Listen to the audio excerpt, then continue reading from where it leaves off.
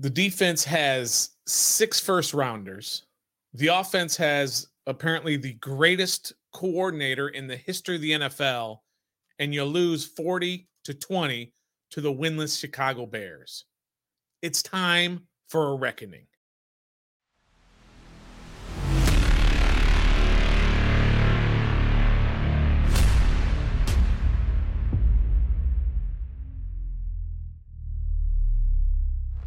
Greetings and salutation. Welcome to Ref the District's Day After Reckoning. I'm Nathan Perry. That's the Stoner. We're here on the Believe Network, and I'm starting to run out of positive things to say about the team, Stoner, which is not a great thing. This is not a great way to be, finishing week 5 of your season, but that's what happens when Washington loses to the previously winless Bears. They doubled us up 40-20.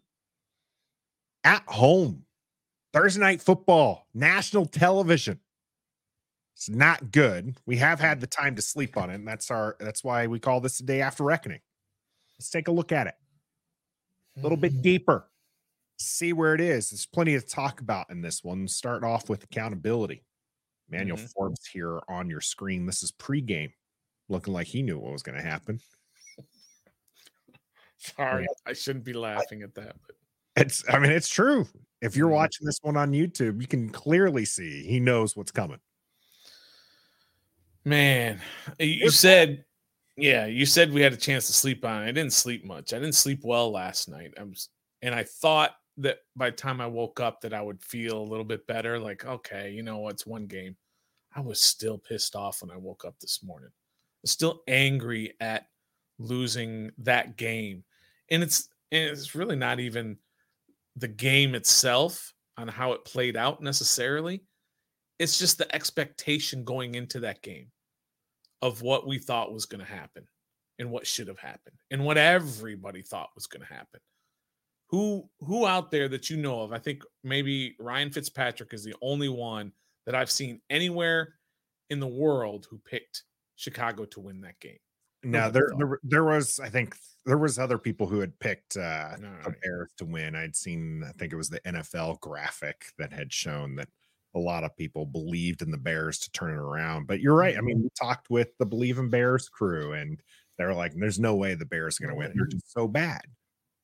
And we went into this one believing, like, we were so confident. There was no way Washington was going to lose this one. I mean, maybe Justin Fields breaks it out on the ground and forces you into a close game.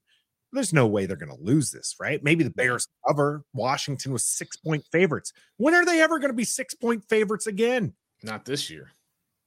Yeah. And instead, Justin Fields, and that was the plan, by the way. Ron Rivera, Jack Del Rio talked about the plan was to force, and you can clearly see it. That's what they wanted. Well, they didn't want Justin Fields to beat him with their legs. They wanted him to beat him with his arm. And guess what, Stoner?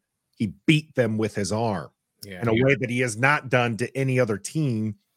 Washington forcing 2 punts on the day. 2. That's it. 2 punts. And they scored on every other possession. They didn't turn the ball over. Chicago didn't. So they had 2 punts and they scored on every single possession that they had the ball against this Washington defense that, as we said in the opening, has 6 first-rounders.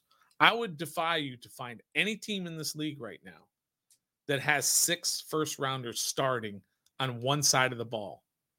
Any of them. I don't think it's possible that any team has 6 first-rounders. And they keep drafting first-round defense. They keep doing it over and over. They broke the mold last year when they drafted Dotson.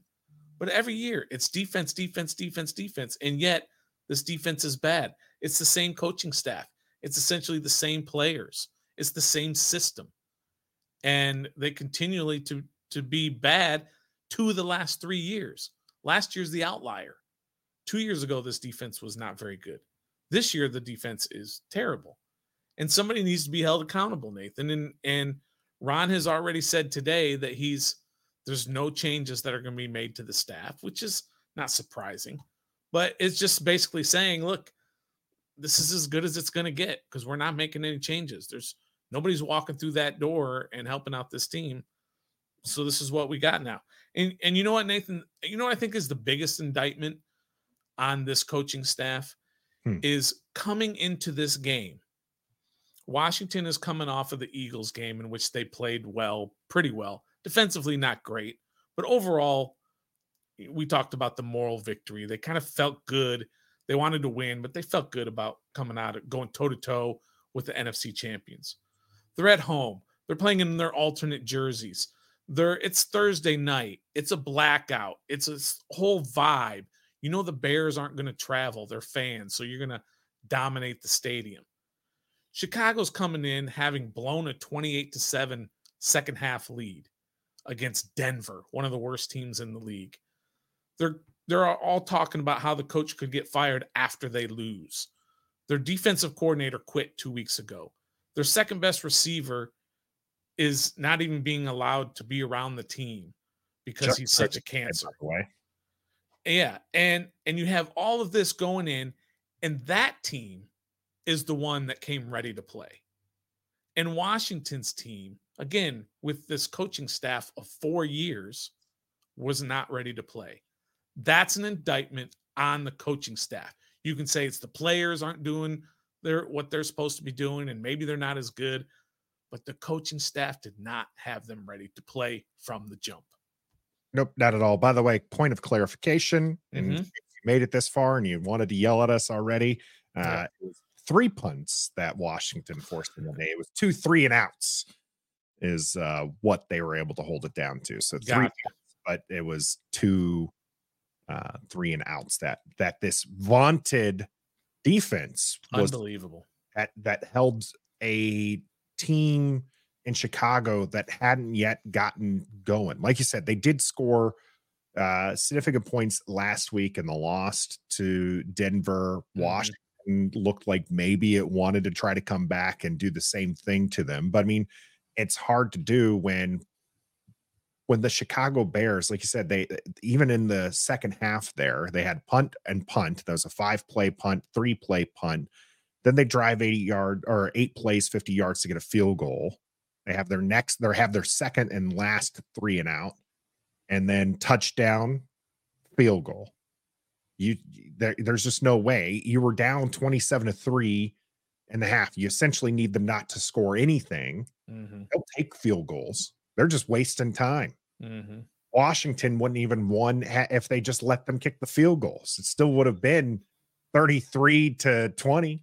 Right. Washington need to stop them from scoring entirely, and couldn't do it. Is that the players? Is that Del Rio? Is that Ron Rivera? Is it a combination of everything? Is it Emmanuel Forbes not being good enough? Is it not having a safety who can go sideline to sideline? Is it having a linebacker who has get this, Nathan, a 29.3 PFF grade against the run for the year? A middle linebacker whose main job in playing defense is to stop the run. That's the biggest job that they have. And he's got a 29.3 played PFF all grade. 64 snaps. Yeah. Cody Martin did. Is it that? Is it your linebacker, your outside linebacker who shows up every once in a while, who's a first-round pick? Is it this great defensive line? And listen, I hate to do this, and I don't think anybody's done this, but let's put an APB out for John Allen. Where's John Allen been the last few weeks? Has he made any plays? When we watched the games last year, I think he earned John Allen constant.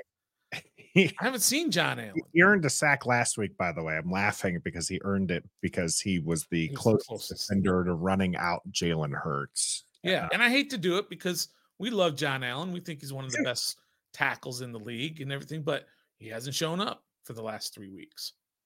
It is surprising, and when you're looking for who to blame, I mean there's a lot of blame to go around when you lose 3 in a row the way that you did.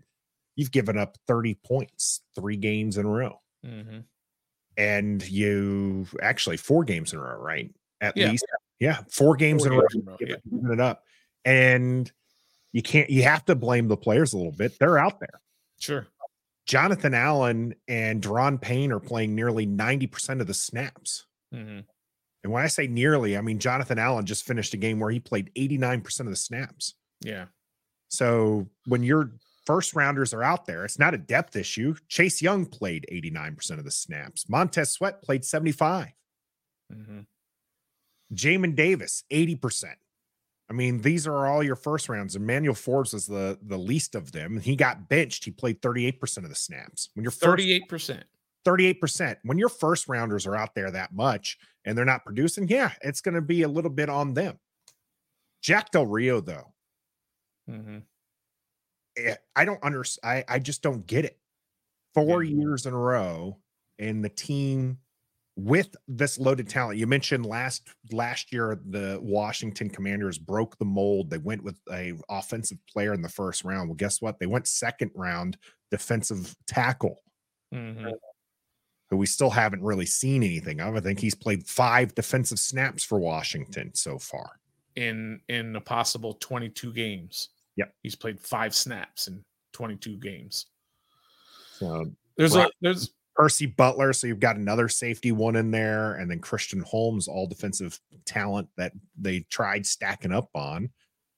And you're right, we're just not getting anything from it. Jack Del Rio continues not to, and whether or not they're going to flip a switch here, and we'll see that midseason run that Ron Rivera is famous for. Mm-hmm. You know, I just don't get why it needs to be that every season. Yeah. Every season. Yeah. Just like it was here against the Bears. Yeah. And how about something that is flummoxing me, if that's the right word? Percy Butler, okay, who was a 4th rounder. Mm-hmm. Remind me, 4th rounder last year. Safety. Pick 113. A safety is playing outside snaps in place of Emmanuel Forbes, your number 1 pick this year.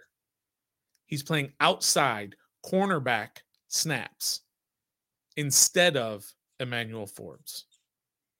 And of course, as you mentioned, Danny Johnson came in late in the game because they just had to get him out there. And Ron Rivera basically said today in his press conference, he basically said, we can't have Emmanuel Forbes out there anymore. He's too big of a liability.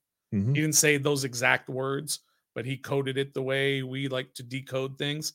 He's saying Emmanuel Forbes is a liability out there. And so he's not going to be playing a whole lot anymore because he's just not good enough. He's missing tackles. He's getting beat all kinds.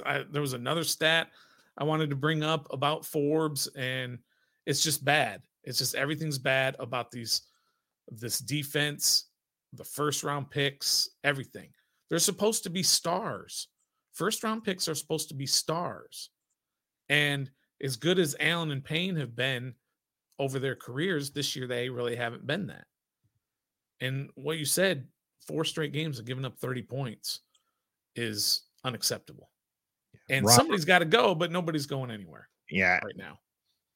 Ron Rivera was asked if there was going to be any staff changes, and he said, no, we've got 12 left to play. There's plenty of football left. And on your point about the balance, Nikki J reporting that Ron Rivera said on the balance and letting young players develop versus not putting rest of the team at risk. Mm-hmm. Doing what we did with Emmanuel was kind of the indicator that we can't go through this anymore. Now's the time. So in other words, his development's going to take a back seat because the team just hasn't been performing the way that they need to. The players aren't performing the way they want to. Ron Rivera talking a little bit in there about the defense as well. And the scheme, they don't know what to do right yet now. Should they force players to play a certain way, or should they let them freestyle? Should they just call certain plays, or should they move on to different other plays? 5 games into the season, Stoner, year 4, the talent is pretty much all the same. We've got a few new guys out there. How is it that they still can't figure this out? I don't know. I don't have the answers. The smartest defensive minds in the world don't have the answer. They haven't figured it out. The game plan was the same as the game plan has been for the last couple weeks against mobile quarterbacks, Josh Allen and Jalen Hurts. They were not going to overrush him. They were going to try and keep him in the pocket and make him beat you with his throws because they didn't believe that he could. And then he did because the defensive backs were not good enough. And that's why you saw a lot of, what they call that zero coverage or whatever it is. They have no safeties and it's one-on-one. And the guys were getting burnt. And then there's nobody back there to help out. And then you got these long plays over and over and over again. I mean, you're going up against DJ Moore and Daryl Mooney. I mean, they're good players. Chicago Bear fans who've been listening to us, don't kill me. They're good players, but they're not great players. You should be able to go one-on-one with them, especially if you're first rounder, especially if you're Mr. PFF first quarter all pro. Right. Like, you should be able to go up against them. You shouldn't be getting burnt. And there you are week in and week out getting burnt. Commander first quarter differentials, by the way. And this game was not much different in this. They're 30th in points allowed by negative 27 point differential. Passing yards, they're negative 29, which is good for 17th. Rushing yards, negative 213. Remember 6 months ago, Stoner, when this team was supposed to be running the ball? Negative 213 yard differential, 27th in the NFL. Explosive plays, negative 7, they're 30th in the NFL. Sacks, negative 4, 29th. You have 4 first rounders on the defensive line. Nikki J, thanks for those stats there. Here's some more for you, Nathan. 56 games Ron has been the coach here in Washington. 56 games. 41 of those 56 games, Washington has either been losing or tied at the half, i.e. 15 out of 56 games, Washington has actually had a halftime lead. That's it. All year. They remind me they haven't done it at all this year, right? They've been behind at halftime every single game. 0-5 this year, 0-5 this year in first half.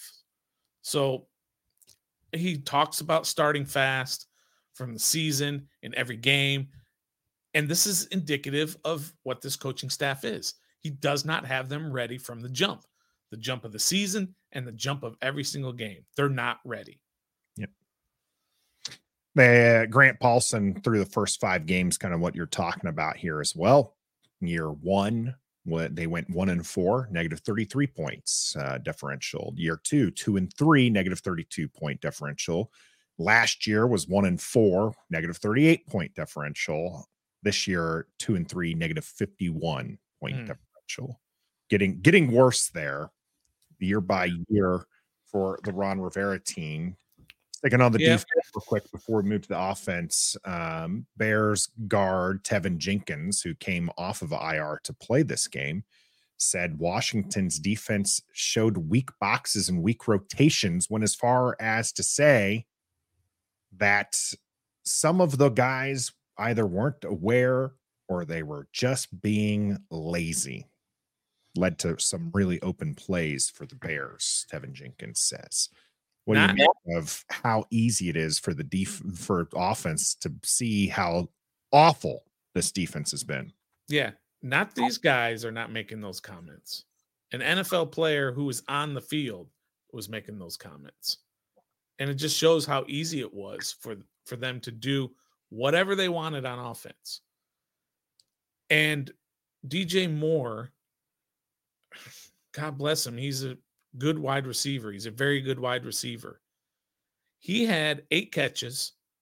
Cole Kmet had, I think, 2. And their other tight end, Tanyan, whoever it was, he had 2, 13, 3. 5 receptions for Kmet, by the way. Okay, 5. They threw to 3 guys the entire game. Yep. Justin Fields, and he completed 15 passes the whole game. 15 for 29, yep. And only those 3 caught it. He did target St. Brown, Herbert, and Mooney. All of them finished with 0 receptions, though. 1, 3, and 4, respectively, targeted. And maybe this segues right into the offensive woes. But it's amazing how we talk about other teams and AJ Brown gets 12 targets and Stephon Diggs gets 12 targets and DJ Moore gets 10 targets. And all these guys, these stud receivers get all these targets and catches. And yet our guy, Terry McLaurin, our number one, gets 5 a game, gets 6 a game here and there. Everybody says, well, they want to spread it around and all. No, you go to your stud. We've been saying it for 3 years on this podcast. Go throw it to Terry. Look for Terry. Run every play for Terry. He's a special talent, and you're wasting it. And it just drives me crazy that they have that talent out there and they don't just feed him and feed him and feed him. And I don't care how much defenses are keying on that. You don't think the defense keyed on Jerry Rice every single week? And he still got all those catches. I know it's an old reference and many people don't know who Jerry Rice is. But I'm saying with the DK Metcalfs and the Justin Jeffersons and all those, every defensive coordinator sits there and focuses on how am I going to stop Jamar Chase? And they can't do it because the offense designs their offense around those studs. Yep. And they're not doing that here in Washington. Logan Thomas finished the game with 11 targets, by the way. God bless him, but there's your heavy target dosage. Curtis Samuel second with 7, Gibson with 6. So they were definitely playing a little bit more of that short game. Sam Howell does finish the game with 388 yards, 2 touchdowns. Of course, that interception there. The totals, though, and I want to preface this, by the way, in saying that I'm still a Howler. I still believe that he can develop into an NFL starting quarterback. Okay, so before people come at me with this, all right, he was not good yesterday. I didn't think he was good either, but everyone out there thinks he was good. He wasn't good, and people will look at the end stats and they'll be like, "Hey, he threw for nearly 400 yards." 90% of this game, Washington was playing more than 10 points down. Okay. Probably 75% of this game, Washington was playing multiple touchdowns down. Right. When they were just down by 10 points or less, Eric Bieniemy called 13 pass plays to 3 run plays. Sam Howell went 5 for 9, respectable completion percentage there. But only 59 yards were gained on those 9 pass attempts. That is not respectable. He had to scramble twice for a total of 4 yards, and that got erased because he was sacked twice for negative 4 yards. That's inexcusable. That's not a great offense. That is an offense that's struggling. You can't just put up points when you're down 14, when you're down 27-3. Opening drive was great to the second half. All right. It was a good drive. And I like the moxie going for 2 and able to scramble to get that one. Okay. I like it. I like seeing some of the throws that we're seeing. I'm seeing real NFL arm talent. Correct. Okay. That's one of the reasons why I'm still a believer, but I'm also seeing wide receivers run open all the time. Maybe it's taking them too long to develop, but it sure seems like other QBs are getting to their guys when they're open. And we've seen Sam Howell throw his guys open. So why can't we see it consistently here with this offense? Why did Washington run only 6 run plays this entire game against the Bears? You just can't have that. I get that you're down 27-3 and you got to manage the clock a little bit. But then you get within 10 points and you in the second half and you're still just pass happy and not the easy completion pass happy. We're going to throw the ball 15 yards down the field pass happy. And your offense ended up struggling. Yeah. The craziest stat, you have to hear this stat. This may be the craziest stat I've ever heard. With 8:29 to go in the second quarter, Brian Robinson had a run, whatever it was, 2 yards or something in the second quarter. They never ran another running play the rest of the game. Sam Howell dropped back 55 consecutive times after that play. 55 consecutive times. It's the most consecutive dropbacks since PFF started tracking in the year 2000. So in 23 years. People have been down 27-3 before and didn't drop back 55 consecutive times. That's an astounding stat. It's a stunning stat. 55 consecutive dropbacks. And sometimes the reason why you run is just because you need to give those wide receivers a break, because we asked when we were doing the play-by-play and commentary. Okay, we were like, why are we seeing so much of Pringle? Why are we seeing Jamison Crowder got snaps at wide receiver? He's like wide receiver 6. He's only on this team because Dax Milne got injured and they had to go find somebody to catch punts. Not that James Crowder's bad. We've seen him be, a pretty darn good wide receiver in the NFL. Okay, but he really is wide receiver 6 on this team, and he was seeing snaps. Because guys were gassed. You're sending them on go routes. You're sending them 20 yards down the field. 55 consecutive times, Nathan. You run the ball, give them a little bit of break. Plus, it's there. The defense is expecting you to pass. You're down 27-3. Yeah. Run the ball. Once in a while. Pick up a first down on the ground. Just do something. Yeah. Washington offense was stymied right from the get-go, Stoner, back-to-back 3 and outs. We argued that the Logan Thomas one shouldn't have been, right? That we thought that one looked like it was a first down. Let's see if I can't pull up the image here. Let's see if I can't find it quick enough. But what did you think about the 2 first drives, getting back-to-back 3 and outs there? Well, I mean, the first drive, they ran the ball to B-Rob. In 5 games this year, their first play has been give the ball to B-Rob. 5 consecutive games. Now, and he got 5.5 yards. Then you throw a quick out to Logan, and he gets you 4.5 yards. Apparently, he was short. We all thought he got there. You signaled right away. You hit the button, the sound effect for a first down. And then we're like, oh, no, wait. They marked him short. Then they come up with this play, and they have 2 running backs in the back behind Sam Howell, who's under center. They had 2 Brian Robinson. Yeah. And Terry McLaurin. Did anybody really think that Terry McLaurin was going to get the ball running up the middle? You never know. You never know.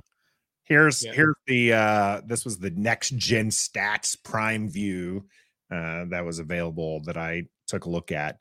This is clearly, Logan Thomas feet inbounds, him stretching out the ball, and the ball being at not just the yellow marker, by the way, the full line mark there, which would indicate that should be a first down.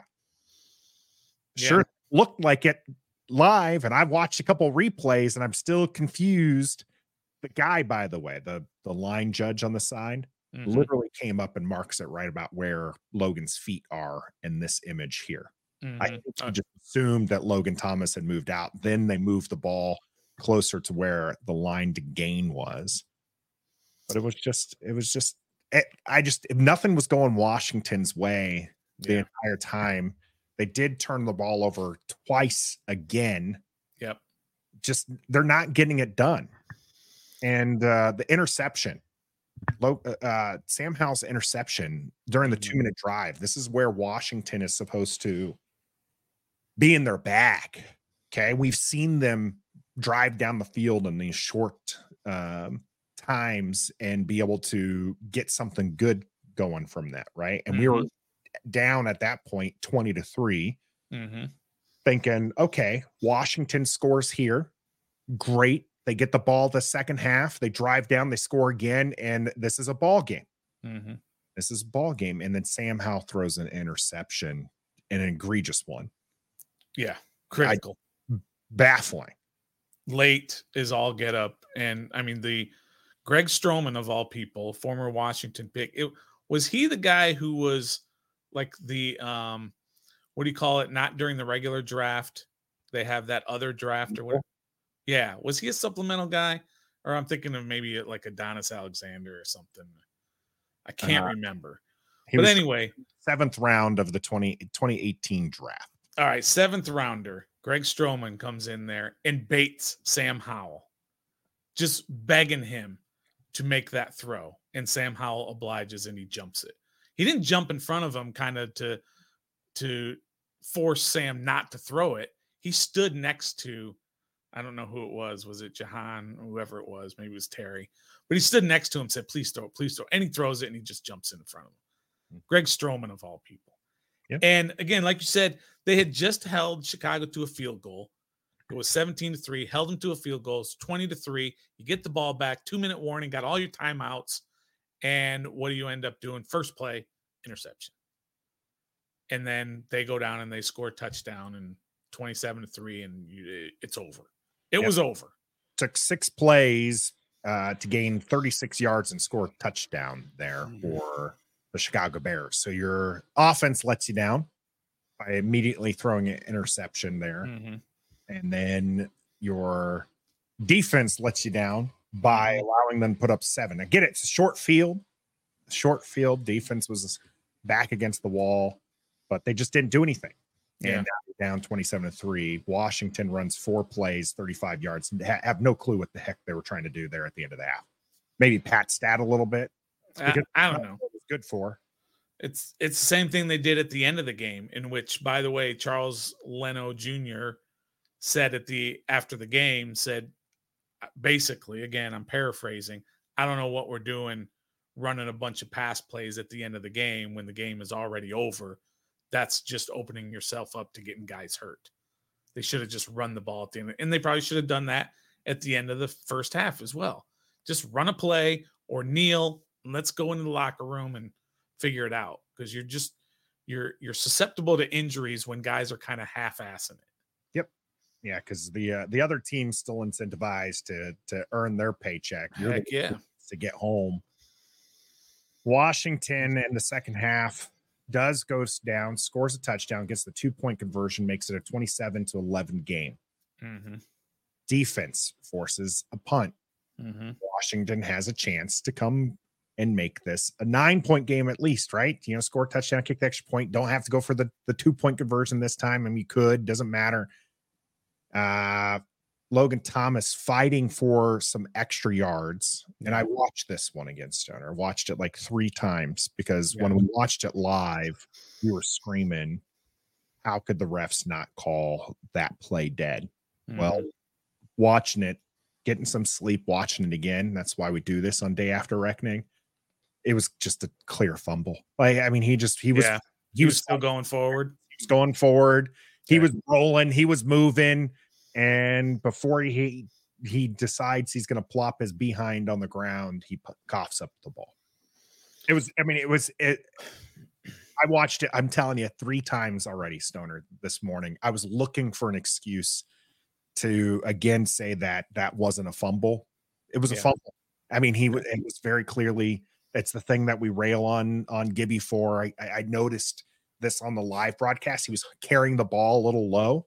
He it wasn't tucked up and guarded as much as it normally would. It was a little low, and he's spinning around and he keeps pushing. And I appreciate when guys fight for yards. We love when Brian Robinson fights for those extra yards, and that's great. And it would have been probably, I think, an extra 5 yards that he would have gotten if he would have been able to get down without fumbling. Every break went Chicago's way. Everything. You remember when Deron Payne forced a fumble on Cole Kmet, and Cole Kmet literally falls on it with his butt and still is able to recover it and be able to get on it.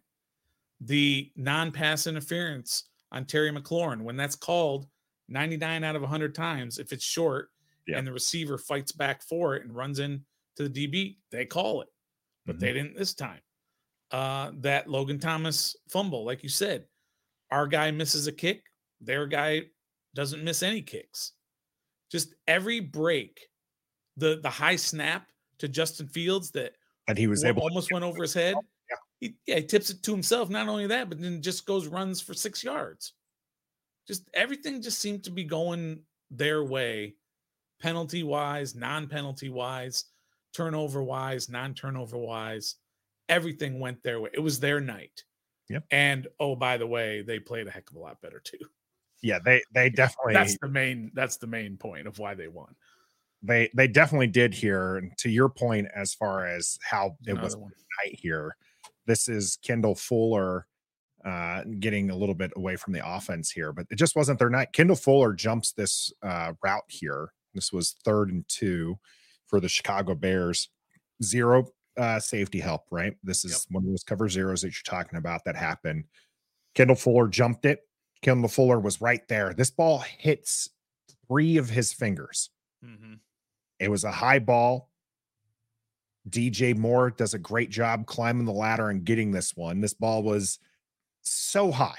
I mean, this ball was, I don't understand how it came down with DJ Moore. And if this ball was 3 inches lower, not even 3, Stoner, probably 1.5 inches lower, Kendall Fuller knocks this one away. Yep. Washington has at least somewhat of a chance to, make this a little bit closer, and it doesn't happen. It just wasn't their night. Yeah, the De'Ami Brown wide open. I mean, nobody within 15 yards, and Sam's just basically got to toss it out there, but he doesn't put enough air under it. And maybe De'Ami could have put a little bit more effort at the end. Logan Thomas had one of those as well in one of his targets where he was diving, ball hits his hands, and he just doesn't come down with it. That catch by DJ Moore in the corner of the end zone with Kendall Fuller all over him, and he makes just an incredible catch. It was just everything was going their way, and nothing was going Washington's way. But again, I'm not saying that's like karma. I'm not saying it's refereeing. I'm not saying any of that. They played better, but it just those breaks just happened to go their way. Chicago was definitely the better team last night. The turning point. So that game got out of hand fairly quickly. Yep. Washington punting twice in their opening drives. Touchdown, field goal, touchdown, field goal, touchdown for the 5 drives that the Bears had in the first. Washington having a punt, a field goal, an interception in the end of half with their first. So it got out of hand fairly quickly. Yeah. At what point did this game get away from Washington? What do you think the turning point was? I thought originally that 3rd and 1 on their very first drive was a huge play. I don't know if that was a turning point, but it was a huge play in that the momentum or lack of momentum, you couldn't do anything on your first drive after they just went down and scored right away. I thought that was huge. The interception by Sam Howell was huge. I thought that was a killer because you already talked about it. You go down on that 2-minute drive and you score, and then you come back in the second half, get the ball, come down and score. It's a totally different ball game. Yeah. That's a 14-point swing, really, right? That's taken away 7 points from you, and it's 7 points to your Bears. Yep. And then the kick that Joey Slye missed. You're down 10. You need 2 scores. You still got momentum. You're starting to feel like maybe you can pull this off. Chicago blew a 28-7 lead the week before. They're susceptible to this. They're starting to get some doubts in their minds. Oh my God, we're doing it again. And then Joey Slye comes out for a 46-yarder, not a 56-yarder, a 46-yarder. And you knew it. I knew it. Everybody knew he was going to miss that kick. It's because it was that kind of night. You just knew it was not. And then that was, of course, the backbreaker. I don't know if that was a turning point. I think the turning point specifically was the Sam Howell interception in the first half that allowed them to go up 27-3 at halftime. Game was over. But the backbreaker was that field goal. It certainly went in Chicago's overwhelming favor at that point, where 27-3 is going to be hard to come back, right? So the turning point, that's probably a good turning point for Washington. I mean, it could go all the way early, like you said, when it came to Brian Robinson getting pushed back on a 3rd and inches. You can't even pick up a 3rd and inches. That's not good, right? And so the you start get into that quicksand and things just aren't going your way. Ball's not bouncing your way. You're missing wide open wide receivers. Your defense can't get a stop. The interception's a good one, but I mean, they did come back, right? In the second half, they score that touchdown, get the 2-point conversion. I mean, they're still down 16 points at this point, but they force a punt. And now you get a drive, and it looks like maybe you can, that's when you can do it. That's when you can get it a little bit closer, and you fumble the ball away. You force another punt, though. Yep. Then you get a field goal. So, yeah, I'm going to go with that missed field goal. It's probably, you're right. Turning point, maybe not the right word. Breaking point. Was probably the field goal was the breaking point. Yep. Probably the fumble might have been my turning point. That's when I realized this game wasn't going to be Washington's to win. Yeah. When Logan Thomas fumbled that ball, even getting the ball back after a punt, it was just like, you're not good enough to drive down and score again. And so they really weren't. Remind me when that fumble was Washington scored in the first drive. Then they forced a punt, and then it was that next drive, right? It was the next. They were driving again, and they pushed the Bears back -10 yards, right? They pushed them back 10 yards and forced them in 3 plays. So you think maybe, okay, they're going to come alive, and Chase is still out there trying to get people into it, and he was trying to be a motivator, but it just fell on deaf ears. Yeah. Because right after that is where you go down and you kick a field goal to make it within 13, but you traded field goals because Bears go down and they get one in 8 plays, took off 4 minutes there. Magic Johnson talked afterwards about, and this maybe could have been a little bit further up there. He was just like, there was no fire in this team. And you just saw it throughout the time. You got grumpy Ron Rivera just kind of sidelined, just kind of wondering how is his team down 20-7-3, and where was the fire? I don't know, but that's on coaching, Nathan. If you don't have the fire on your team to come out and all those advantages that they had, being at home on the short week and coming off a quote unquote moral victory, a good game that you had, the offense was clicking. Thursday night, again, at home, the owners are there. You got celebrities there. You got your alternate jerseys. The place is going crazy, and you don't have the fire. That's a coaching thing. That's the coach's job, is to have you ready to go and tear some. And again, the opponent is so down that they're already talking about who their next coach is going to be after this weekend because this guy's getting fired. Yeah. And that guy comes in and whoops your ass. That's a huge indictment on the coaches. It's a bad game all the way around. Yeah, it was. No Stoner, when we talk about our no-goes and go-goes, that I like on positive, but I know that you don't have a go for this game. I don't. Yeah, so skip it. Skip for him. For me. If there was any, it's hard, right? Because Sam Howell throws for 388 yards, but only like 50 of those were when the game was actually close. An interception that you just can't do as your team's trying to get themselves back into this game. Logan Thomas had 7 catches for 87 yards, trying to make my preseason prediction where we don't have a tight end get over 400 yards look very silly, as he gets a quarter of that pretty much in one game, but then he has a fumble. Gibson isn't used as a running back. He did have one great catch, though. I saw that was a nice pass by Sam and right into the bucket. Great play by Gibson, but I mean, he really didn't do anything else outside of that, right? He caught 4 out of 6 attempts for 64 yards. Maybe you can give it to Curtis Samuel. He caught 6 for 65 in the touchdown. He's been the most reliable, but it's really hard to say any of these could be your go because it just You lost by 20 points to quite possibly the worst team in the league this season. Yeah. And don't even think about going to the other side of the ball. And don't No. even, I don't want to hear anything. Not a single defensive player deserved to have a go-go. Nope. Maybe Danny Johnson gets a go-go just because, hey, look at that. He got some defensive snaps, and that's a big deal for the young man, getting some defensive snaps. But yeah, that was a horrendous. I think against Buffalo, your go-go was a touchback.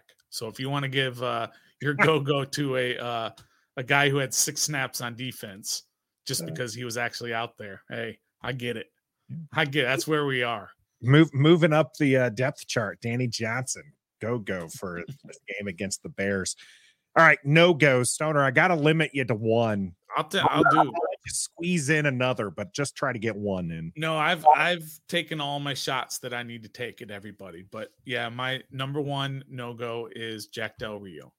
That defense was not ready, whether it's schematically or the fire or whatever, or the personnel, whatever. That defense with 6 first-round draft picks should not give up 40 points to a pass-happy Justin Fields and the Chicago Bears at 0-4, and their coaches on the hot seat. Jack Del Rio, by far and away, is my no-go for this week. Yeah, Stoner. I mean, it's hard to go away from him, but I'm going to go one up, right? One level up on that, and that's Ron Rivera. I don't hate it. You brought up his coaching record at half, and we see another slow start. We brought up Grant Paulson's stats to start the season. It's another slow start. This defense is nowhere near, and you're the one who's been helping pick the players and personnel. This is year 4. Mm-hmm. Year 4. I get that we were in a 5-year, right? It was a 5-year plan. It's going to take time to turn around this team. We also heard at the beginning of the season, this is the most complete roster they have. He has got complete faith in the offensive line. He's putting blame on Sam Howell, rightfully so, that Sam Howell holds on the ball a little bit too long and that the offensive line is doing all right. Well, maybe not all right, Ron Rivera. They're actually doing pretty poor. And you have a QB who's holding the ball on too long. But that's a 5th round QB that you've pushed out there in your 4th year of play. That's you. That's not anybody else. That's you, Ron Rivera. So for losing to your Bears 40-20 on national television, Ron Rivera, you're my no-go. Final thoughts, Stoner, as we move on, have Atlanta coming up. We said burn the tape against the Bills. Mm-hmm. I don't think they can afford to do that this time out. No, the exact opposite. I want them in there watching this tape over and over and over again to figure out what it is that's going wrong with this team. The good thing is they're not facing a dual threat type quarterback this week, whether it's Ritter or Heineke, depending on what happens this weekend. Don't let it be Heineke. Do not let it be Heineke. We just don't need that. That's for sure. But my final thoughts are going to be basically what I said at the beginning. So if you weren't listening at the beginning or weren't watching at the beginning, I'm going to say the same thing. Washington is coming into this game with the same amount of rest and preparation as the Chicago Bears. They're coming off a moral victory against Philadelphia. They're feeling pretty good about themselves. It's at home. It's Thursday night. It's a blackout. You got a sold-out crowd. You got your celebrities and everything in the stands, your owners, your new owners, and everything is on a high, and you're going against a team that's 0-4, had lost 14 in a row, had given up 25 points in all 14 of those games that they lost, had a coach that was rumored to be getting fired after they lose the game. They got a defensive coordinator that quit for unknown reasons. We haven't figured that out. One of their best players is being sent home because he's too much of a distraction to their team. And they come into Washington. They show more fire and more grit and more heart and more want to win this game with a coach that nobody really seems to like on their team, but they're willing to fight for their coach, and Washington is not. And that is That is all on the coaching staff. That is an indictment on this coaching staff. And that's what's most frustrating about this. And I don't see it sort of turning around the rest of the year. They're going to win some games, but this one hurt more than most have hurt for me because of the expectation coming into the game.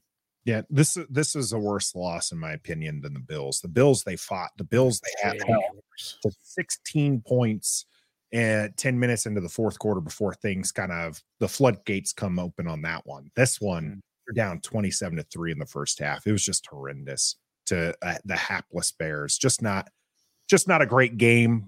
My thoughts though on this. I mean, this is bad. Okay, there's silver lining is very hard to find, even for a positive Perry like myself. Washington is only 2-3. They do have 2 winnable games coming up. I know that's a bit of a stretch after you just lost to a winless team, but as a winnable game, the Giants are a winnable game. You got Philadelphia again, who you played strong against, and Philadelphia. If you can play strong again against them in 3 weeks, maybe you right the ship. Maybe you're 500 at that point. You know, that's mid-season. See what you got. Keep rolling. If I had any other silver lining for this, not only is this team 2-3, but they're doing the right thing and they're finding out what they have in Sam Howell. Jacoby Brissett is not going to be your QB of the future. He might not even be your bridge QB next year if you determine that Sam Howell's not your QB of the future. Sam Howell has an arm. He knows he can. We know he can put that ball into tight spaces. So keep trying to develop him. If he can get the feel for a pocket, then great. He can be our quarterback of the future. If he can't, then you need to draft somebody next year. So I know it's too early to talk about that, so I'm not going to get into it. I still believe Sam Howell can learn. He's got 12 games to do it. 12 plus if Washington takes care of business and makes it into the postseason. Still think Washington's capable of doing that. Just got to put it together, Stoner. Got to figure something out, man. Look, it's a week-to-week league, Nathan. They're going to be ready to play next week. Maybe they don't win or whatever, but they're going to be out there and they're going to be ready and they're going to be positive and they're going to have some energy. It's a week-to-week league, so we'll see what happens next week. Yes, we will. We will be breaking down some film from this game. We want to look at those touchdowns and see what exactly happened. So that'll come out on Saturday. It's Daily Commanders updates on Monday, Tuesday, live show on Wednesday, DCU on Thursday and Friday. We'll have your game preview next Saturday for the Atlanta Falcons. Washington's got to do something to turn it around, Stoner. We'll see what they do. But until next time, got nothing, Nathan. Be a fan. Here we go.